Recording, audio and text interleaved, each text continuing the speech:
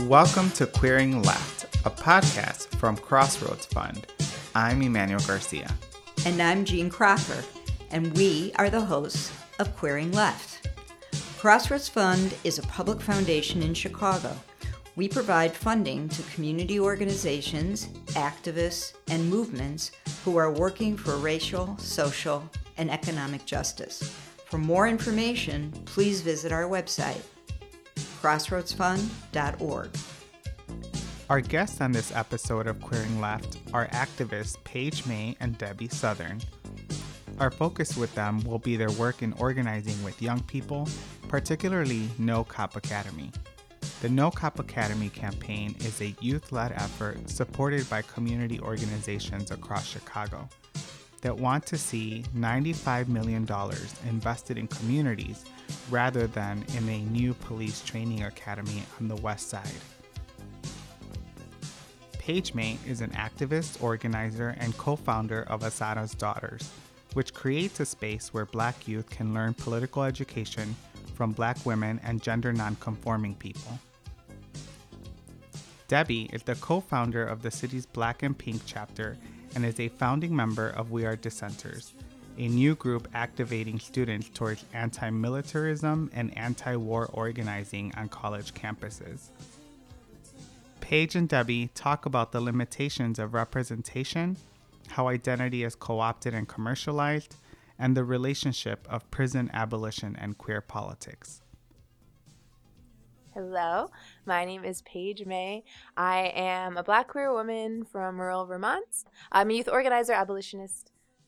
Those are my key things, my keywords of my search.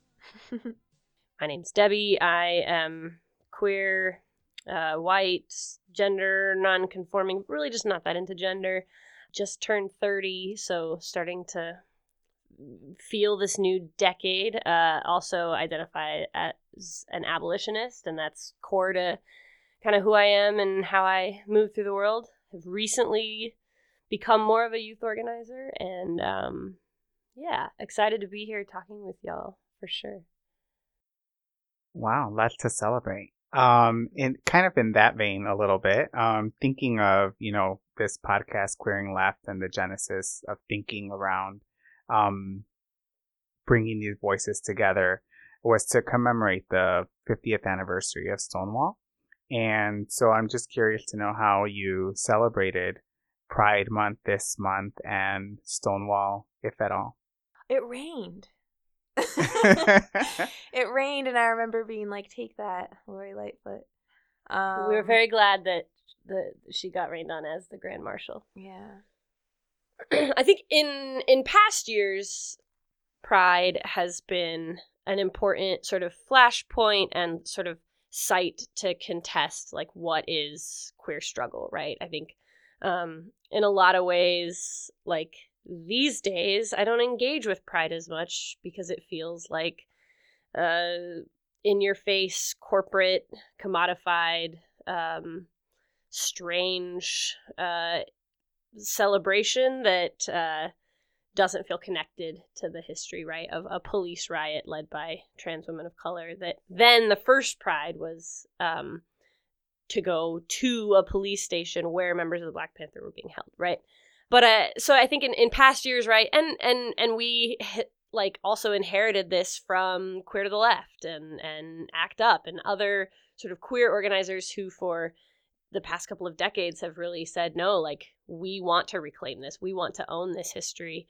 I think in 2015, right, both of us were a part of, and Paige helped organize and lead this action called Blackout Pride that really stopped the Pride Parade in Chicago in order to take time and bring attention to sort of what this march is supposed to be about, and to literally stop for at least 17 minutes, I think it was, the sort of steady stream of commodification that had kept happening. I don't know if you want to jump in and tell more of where we stopped and why. But yeah, and that was so long ago, but I remember that was the first action that I had ever sort of been like what would be considered a tactical coordinator, right? Where folks were getting arrested, and we'd been planning it for weeks, and the Supreme Court passed lifted the ban on marriage or whatever.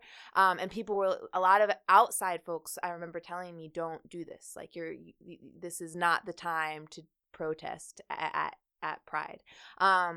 And I thought about it, talked to folks about it, and we were all like, no, this is the exact time. It's even more important now, right? That we push the definition and our imagination of what we're demanding for things that are beyond marriage, and actually look at like how are people being impacted, right? And what are our lives, what is getting in the way. And we ended up stopping at the Center on Halstead and calling out particularly like through policing, the violence that center participates in for Black and brown, trans and queer folks that try to enter and utilize its services and end up meeting a wall of criminalization, right? And we held it for 17 minutes and had a speech that talked about all of the many ways that that queer struggle looks like, housing access, right? That there's so many other things that other than just marriage, right? That we need. One way that I think about this year in particular, in the way that people have talked about it, is that Pride, given the 50th anniversary of Stonewall, that we have our first Black lesbian mayor, Lori Lightfoot, and people were like super excited, and she was like the Grand Marshal. And it just, to me, it was interesting that you brought up that it rained, because I was at home celebrating my own way. And yeah, I'm just curious to know what your thoughts are on like this representation, right, that we have as people of color, as queer people. Yeah, I mean, I think what I saw a lot of this Pride, and I want to acknowledge, right, like I did appreciate that it was the 50th and wanted to and tried to ground myself in that and appreciate that. And that was not missed. But it also wasn't what I saw being celebrated everywhere I looked, including into my phone, right? It was like rainbow flags everywhere, right? And I think that one of the things about the commodification of a thing, right, is it has to be comfortable. It has to be desirable. And it's not comfortable to know that 17 Black trans women have been murdered this year, right? That's not comfortable. And so that's not a part of what is being put in front of us and what is for sale. And I think that's the thing, is like that to me wasn't Stonewall. That was the evolution of the commodification of a thing, right? And I understand why folks want to go there. I understand how important it can be and how beautiful it can be to feel seen. But there's a difference between or a thing being visible and like our lives being visible. And the reality is that, especially, I remember like it's bringing up the shutdown that we did in 2015. I remember people, what they saw was a Black, it looked like a mostly Black delegation or like troop in this parade we had gotten in through. And I won't say on this how we made it into the parade officially, but we were in the parade and we all have Black shirts on, and the non-Black folks were kind of like more in the back, so it looked, and so people are chanting Black Lives Matter, and they see us and they get all excited. Everyone's like freaking out, like, oh my God, the Black people, and everyone's cool with it. But then we do what Black Lives Matter does, and people lost their minds, like throwing stuff, spitting on us, trying to hit people. And I think like that's right. Like Black Lives Matter is a thing. It's a t-shirt, right? As a t-shirt, we're cool with it, right? As like a stamp that you can put on, Black Lives Matters is here. But like, but we don't want your protest. We don't want the actual struggle, right? And I didn't see the struggle in this, right? And Lori Lightfoot does not represent, right? She is of the police. She doesn't represent the resistance that's there. And so I think there's a much smoother way to talk about all of this, but representation is very complicated, right? Like I'm thinking about TV shows like Pose that are so important, right? And in part because of the what having that representation, but also because they complicate our stories of what it means to be alive and a human and a family, right? And that we don't want to lose that, like that storytelling and being a part of the stories of what it means to exist. That makes a fuller story. And think everything's owned by multi-billionaire people, and ultimately it's about making people comfortable, and we need much more leaning into what makes us uncomfortable if we're going to actually get freer, and not just have like more and more rainbows around the table. Yeah, it's kind of an interesting always a tension, right, around, when I was in ACT UP, we used to, we published a couple of anonymous broadsides, which I guess that makes them not anonymous anymore, but where, we'd say burn the ribbon, or, that kind of burn the pink or the red ribbon, and that whole kind of thing. Because the red ribbons, everybody's wearing them at every single thing to signify that they supported people with AIDS. So there was this comfort zone in the commodification. I think it's a complicated thing. And one of the things, my friend Debbie Gould wrote a book about the AIDS movement, and one of the things that she sort of struggles or tackles in there is this idea of people being embarrassed by putting themselves out there and doing things that stop traffic, or so they're down with, well, it's really great that people are out there yelling and people are fighting for us, but could you not yell so loud, and could you not, and in ACT UP we were sort of embraced around taking those risks, and then we were rejected the next day for taking those risks by people within the community. Could you talk a little bit more about that, and also maybe as it relates to the police, the No Cop Academy stuff as well? Yeah, I mean, we're constantly told that there's a right way to fight for liberation, right? And that usually, and that if you're that it's the quieter way, right? And that especially, I think I strongly suspect, and in my experience have felt like Americans especially really want there to be a process, right? Like that's sort of the myth of how we do things, is that that at the end of the day, and even the way we tell history, that yes, things can get messed up, at the end of the day, the law and the government will do the right thing, right? And that's how we tell the story of Martin Luther King, is that he just had to convince, right, and get enough power to influence the white leadership, right? And that eventually it did the right thing and passed these laws, and now racism isn't here anymore. And that's just not true. Like, that's just not how things have happened, and at all. The reality is that it's really complicated how we get free, but that there has to be a disruption and a defiance, right? That there, no matter what, there are many, many different tactics and many different strategies and many, many different roles that we need people to play, right? So many, but at minimum, you have to have a defiance, right, and a rejection of it, and a saying of no, and that you have to have like legal pushes, and you have to have people that are doing it inside of schools. You have to have people that are doing it at every level. But if you do not have it at the level of the street and at the level of the saying no, you're not going to get there, right? And now oftentimes those folks, it's that they help to normalize or make seem more centric or legitimate, quote, air quotes are being used, the folks that are maybe more in the middle, right? But that you have to push left, right? And to me, that's a huge part of how I understand my queerness, is that it's about this constant, it's an acknowledgement of where society wants you to be, right, and the expectations, right, and the quote-unquote rules, that instead of fighting to be included in that box, I'm saying fuck that box. Like, no one's life should be dependent on whether or not they are accepted into this box. Yeah, and I think that what's significant too is that there are some people who but that especially when you're talking about like gender politics and stuff, that there is, right, like a way of just like existing that people are saying is not right,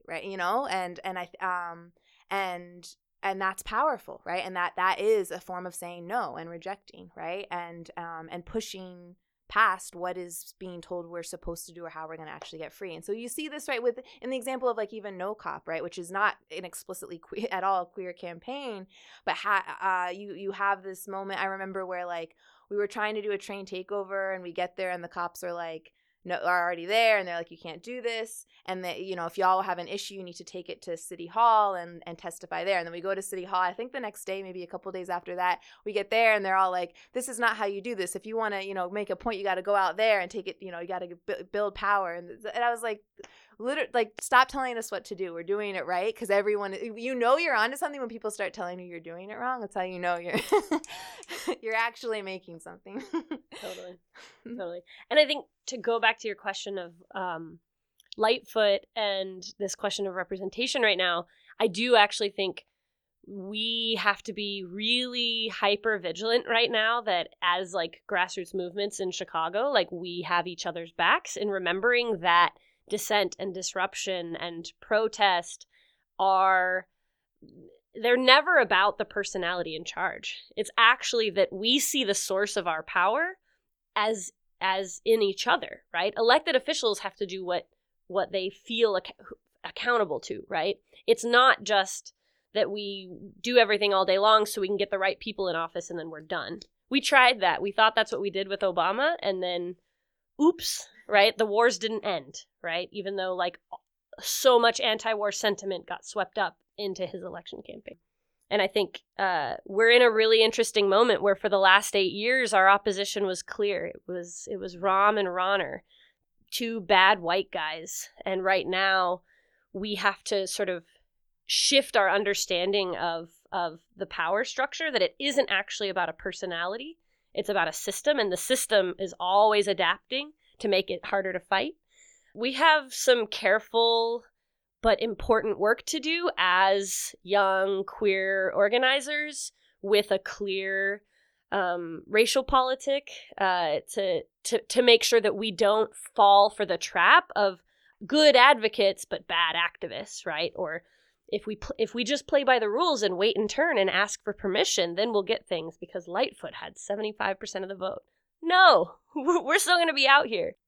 I want to say something about, I want to ask something about humor, because, I was involved in a lot of anti-imperialist movements, and I was never involved in a movement that was as humorous as ACT UP and, the trying to bring some sense of queerness and some sense of performance and art. And I felt when I was watching some of the actions that were being done with the aldermanic candidates, that I felt that again. I felt this sense of, this is really playful, and at the same time it's really serious, and at the same time it's got multiple messages to it. So could you talk about that campaign and some of that work you guys were doing around some of the queer aldermanic candidates? This was officially as individuals and not at all affiliated with our organizations. Yeah, but I think we'd been, right, in the grind of No Cop Academy, trying to fight this cop academy from being built on the west side for about a year and a few months now. And remember, when we started this campaign, we thought it would be a few months. We were like, this will be a great way to teach young people about what a campaign is. We had no idea what the city's actual process was for any of this. It was actually in part because Chance saw our first train takeover that Assata's was doing with young folks, retweeted it, and then came and testified at city council that the campaign got so big so fast. And so now we're just in it, and we've been going full paced, like full steam ahead for over a year, acting every day like we're in a rapid response campaign. And the elections are a week away now. And mind you, we on our own outside of No Cop tried to figure out how to engage with some of the electoral stuff, because obviously this became an electoral issue, which again, we never expected. And, a lot of folks on their own were throwing down for different campaigns or trying to run little anti-campaigns. We were out here being like, Emma Mitz hates youth, loves cops. Turns out that's not nearly as inspiring for getting people to go to voting stations as like democratic socialists running for office and revving up the engines. But anyways, it was about a week out and we were like, we're just like so exhausted. And we realized so many of us are so queer. And even though like a lot of the campaign feels pretty queer because of how we do disruption and how we refuse to play into respectability, we haven't done anything that explicitly just lets us feel like flaming homos and lets us call out these these queer alder people who are on the wrong side of this, and it's bullshit. So yeah, we just kind of as part of the kind of stop Lightfoot stuff that was happening. Again, it wasn't through any particular organization. It was just a bunch of us who know each other and were fed up, and also I think needed a release for some energy in a way that still felt targeted. We decided to go after Kappelman, Deb Mell and Ray Lopez to just say, hey, you're on the wrong side. Some amazing artists made like t-shirts. So it was Queers Against Kappelman, Dykes Against Deb Mell. And then I personally just wanted it to say Dykes Against Deb and then wear it myself. I thought that would be very awesome. And then Gays Against Lopez. And then, of course, as soon as we got to Kappelman's office, like, we didn't get inside of any other offices because they locked the doors. But we got into Kappelman's. Glitter everywhere. Stickers everywhere. There wasn't really a plan either. We were just like, we're going to yell a lot and we're going to go find you. Where are you? Why isn't there anyone in here? And then eventually they, call the cops on us. So we leave slowly, but still are going to just like make a mess. And I still remember Tressa Fear, but she goes, why aren't you going after Tunney? And I was like, good point. Tunney too. He is also on the wrong side of this. And part of it, right, was like, I don't know, he hadn't been as vocally against, like, we had been putting, Kappelman was on a certain committee. Mel was in a tough race. Lopez was also, like, in a ward where we had a lot of his constituents, right? But I just thought it was pretty hilarious that even the opposition was like, but what about that gay? Yes, them too. We're coming for all of you, biding his time. And it was interesting, too, because Deb Mell then right after that at the next city council meeting, you would think, right, when we, like, throw glitter at you and tell you you're a bad gay, that would alienate someone, right? That's what we're always told is disruption doesn't work. She literally came running to us and was like, hey, you guys, hey, good to see you. I think there's a misunderstanding. I'm with you guys, right? And then, of course, our young folks are like, bye. But we talked for a second, and then she did end up voting with us, right? She did. She was scared about her election. It was lots of other things. It was the glitter.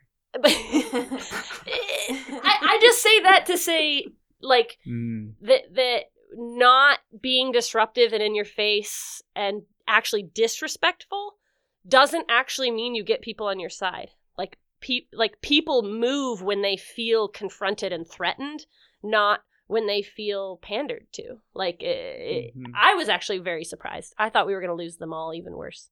I think a lot of effort is made to pull in people into things that seek to, like, convince others of our humanity and of our worthiness, right? And that we belong in the box again, right? And that, and I think, right, like, and organizing and protest has a lot of, like, stereotypes or whatever, connotations in people's heads, one of which is that you're sort of angry and ineffective or whatever, right?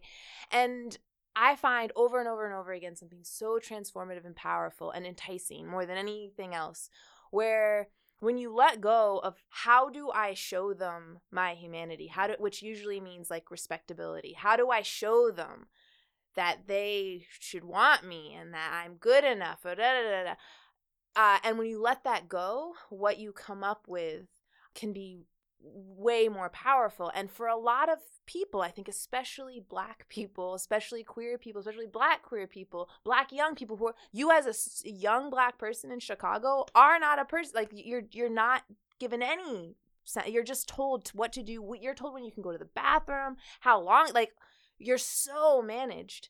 I think it makes it really hard. I meet a lot of young folks who are very skeptical of joining the thing because they're so used to adults coming and being like, oh, I have a program that will help you get better, you'll get a credit. And they know that's bullshit. They know that the world is not fair. They know that, but the chances are things are not going to be much better, right?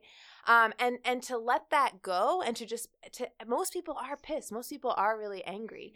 And most people are dealing with, like, way more than they should have to. And this has been going on for a very, very long time. And yet in spite of that, we managed to find joy and connection and family and love. And when you can bring that energy into your protest, right? When it's not about how do we show them, how do we you convince them by building power, right? And that's real. It's polarizing and creating a threat, right? And it terrifies people to see folks that have let go of this myth that if you just do this enough, if you just dress differently, talk differently, act differently, walk differently, listen to music, that it'll be okay. And when you let that go, I think you find way bolder, more creative actions that are not only more effective at scaring your targets like the Deb Mells, but also they make people feel more human, right? And you can see that and you can feel that even if you aren't there, right? And it does something. I all the time think about like what it would have meant for me if I had been 12 and seen these things happening, how differently that would have made me feel, right? It's not the same. All I saw growing up was MLK with his fist in the air and the microphone below, and those are the only images of Black power that I was given. And that's not the same as seeing young Black people throwing glitter and screaming and getting kicked out and being like, like flipping off the CPD and all this stuff. Like those are the images that I think help to shake things a lot. Even if you don't win the quote unquote the campaign or the demand, they shift something in a huge way. Talking a little bit about that shift and the work that No Cop Academy has done, and we're working with Black youth, how do you understand in organizing victory, like when you don't have, I know like in the case of the personal stuff that was outside of No Cop Academy with the 1 out of 2, right? How do you even, support young people in thinking about a victory in the absence of one? In Assatas, we define power as the ability to control circumstances or to make things happen. And so do we have more power than when we started, right? Maybe you have more people, right? And more, and that are organized. If Ron wants to make the Cop Academy get built and he wants it done by the end of 2018, we didn't let that happen. That means we challenged his power, right? We did. He lost power, and because of the power that we built. He could not make things happen the way that he had wanted them to happen. He could not control all the circumstances. And so I think there's a lot of different ways that we can tear down, quote unquote, their power. There are a lot of ways we can build up new power that challenges those things, that can look like people. A lot of the controlling of circumstances that's required means that you go along with it. You think it's normal. So that's why moments where people are like, this is not okay, this is not normal or acceptable, right? That's important. That helps shift power. That's a win, right? If you have more people that understand campaigns and how they work, what is the power of, if you are a person or if you and your friends see an injustice or have a thing, right? What are the things that you can do to challenge it, right? What can you make happen? And if more people have a better understanding of their options, that to me is a win. I love that response. I mean, and I think we're still asking this question, right? Are you closer to the next fight when you finish this one, right? I think when I think about No Cop Academy and when we have done reflection and we've talked about what did we win, right? I think in addition to all the things externally, it's what did the experience mean for the people involved too is really important. And that there are so many young people who got a taste of what's possible and can take that with them now to every other space that they go to, every other school that they're in, every other injustice that they encounter. Like Paige is saying, there's dozens and dozens of young people who saw themselves as No Cop Academy and as this robust, powerful thing that exposed, right, all of the contradictions of what the city says it does versus what it actually does. And to me, it's not quantifiable, but that in and of itself is the win that makes it so that I can sleep at night. And then there's the other wins of this became an electoral issue in a huge, huge way, and Rahm's not in office anymore. I mean, we can't claim that in its entirety, but certainly we were part of this guy not being able to rehabilitate his image post Laquan, right? We got into office, all these new aldermanic candidates. We now start from the jump with a slate of 10 aldermen who have backgrounds in community organizing. Right. And I actually do believe part of why these elections were as contentious as they were partially it was the national political climate, and partially it was because this campaign was so galvanizing for so many young people and even for some of the aldermanic candidates who decided to run. It was because of what they were seeing with this campaign. That's a win, right? Divesting from the police. Right? We have economic justice groups that a few years ago wouldn't really touch the idea of reducing police spending. That was controversial and scary. From the jump now, that's actually common sense to more and more people. And that's part of how we're going to be able to invest in the kind of social programs we need. There have been so many wins And we have to be real that, like, there are also losses. That organizing most of the time is actually losing. Like, we lose more campaigns than we win. We've talked, Paige and I, about how we have this skewed sense sometimes of what's possible because we came into our own politically in this moment of a huge opening in the movement for Black Lives. When, we won reparations here in Chicago, Dante didn't get fired, but he resigned. He's not the police officer who killed Rakita Boyd, right? Like, there were partial win after partial win after partial win in this way that's like, that's not actually how it is most of the time.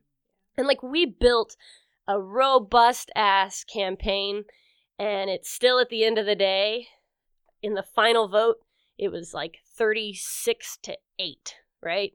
And that 8 was, like, beautiful and like, incredible, because when we started, it was 48-1, right? And that growth took blood, sweat, and tears, actually, literally. Like, police did, like, assault some of our young people who bled as a result of, like, this, their willingness to put themselves out there and fight for this, the day of the votes, actually. And I just think that that's important to acknowledge, that even with all the power we built, still the power structure is as big as it is. If you could talk just a little bit about where queers fit into a Black radical tradition and where queers fit into an abolitionist framework, I think that would be fantastic. They fit into the tradition both in terms of, like, actual people, right? They're like Bayard Rustin, right? Audre Lorde, like they're a part of the tradition as individuals, right? As people, as both that we know of and that we don't, right? Kambahi, right? So yeah, there's that. And that we cannot understand the history of how Black people got free unless if we refuse to see the ways that Black queer people and Black trans people participated, or not that we're free right now, but yeah, the ways that we have fought for liberation. And when I think about a queer politic and the words abolition, sometimes I mean a different thing than what I'm hearing other people talking about. So I think that it is not that every Black person is queer, right? Of course. I think that it does mean a specific identity, right? And I think that anti-Blackness has targets, right, Black sexuality and the ability of Black people to create family, right? That has been a site of, right? Because those are parts of what, like, make us human, and thus anti-Blackness being a, like, unhumanizing, right, of people. Of course, those are things that come under attack, and that Black people historically have always been denied, whether through slavery, right, or through the prisons and a foster system and all the various ways that institutions seek to oppress us. Our sexuality and our ability to create our desired family structures has been deemed impossible, right? Or has been denied. We cannot, and that's a part of what it means to be Black, right? Is that natal alienation, not being able to control your access to your lineage, where you come from, or what happens to your descendants. And that is true for Black people now, and absolutely was true for enslaved people. And so I think that the Black radical tradition is a queer project in a lot of ways, because it seeks to assert our right to define our own sexuality and how we make families and how we love and who we love, right? And that doesn't mean that, like, every Black person gets to be out here now, like, doing whatever. Like, Dave Chappelle just got in trouble for something. Like, he doesn't get to use certain words, right? As a straight man. But anyways, yeah, so I think that is a part of, that's a site of our struggle, right?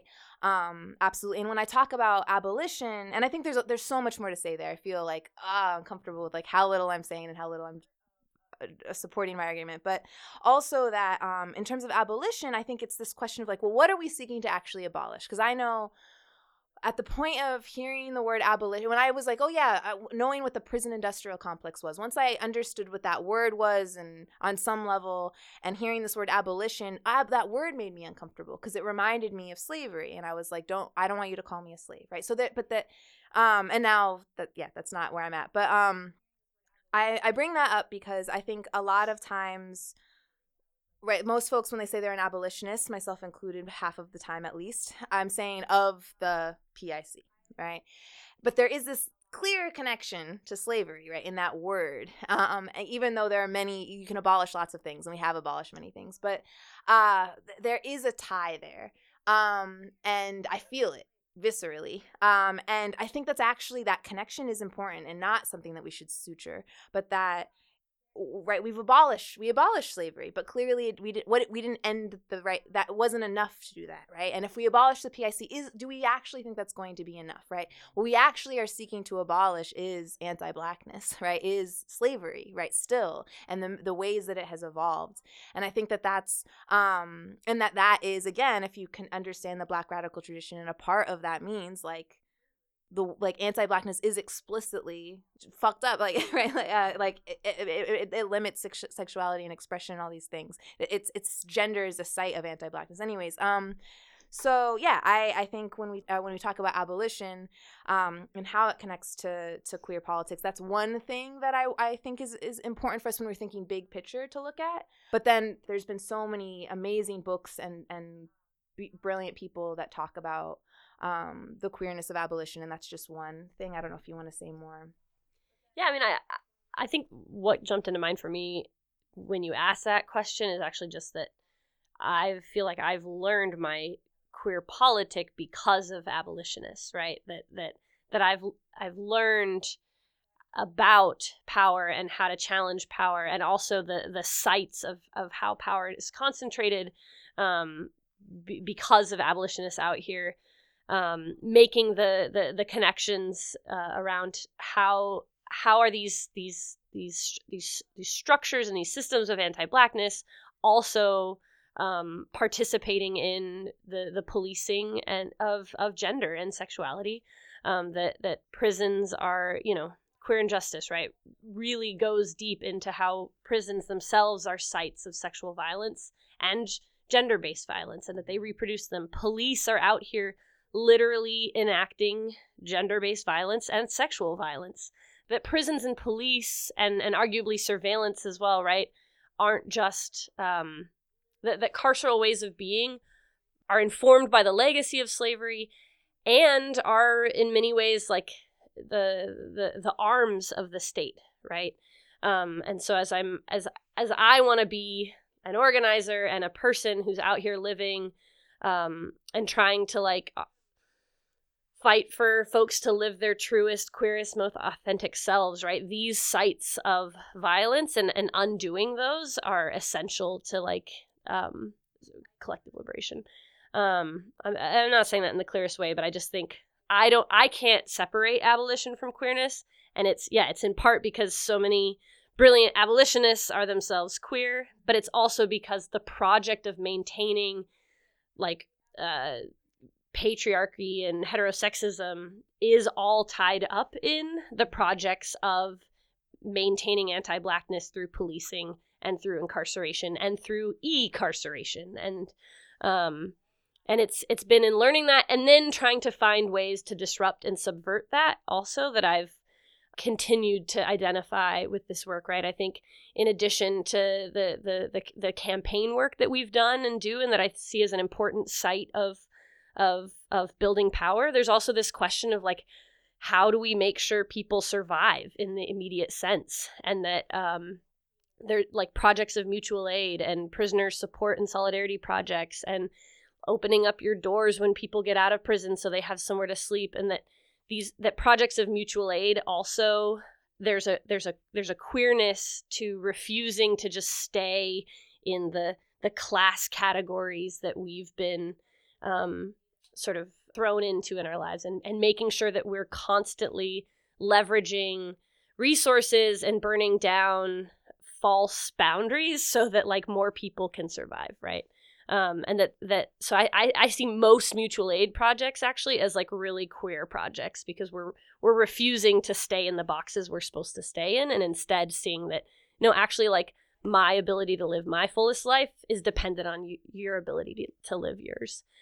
Those are just some messy thoughts, but I to me they're very inseparable, and I feel like folks who don't identify as queer within abolitionist movements still in many ways operate through sort of a queer lens and politic.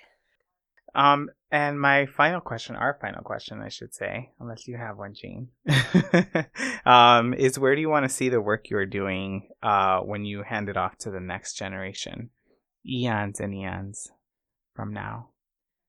I always tell young folks in Assata, I'm like, one day y'all are going to look, you're going to be like, Paige, you are so wrong about everything. And I expect to, be pushed. I hope that what to me was so radical and so revolutionary is just like, duh,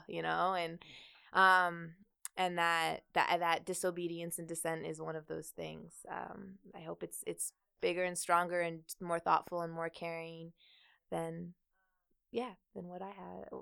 As someone who feels like I inherited a very generous community and incredible wealth of knowledge and beautiful things. Yeah. I hope that people just keep taking beautiful risks together, because I think that, there are no guarantees. And yes, we fall on our faces a lot. And when I have grown the most is when I have risked the most.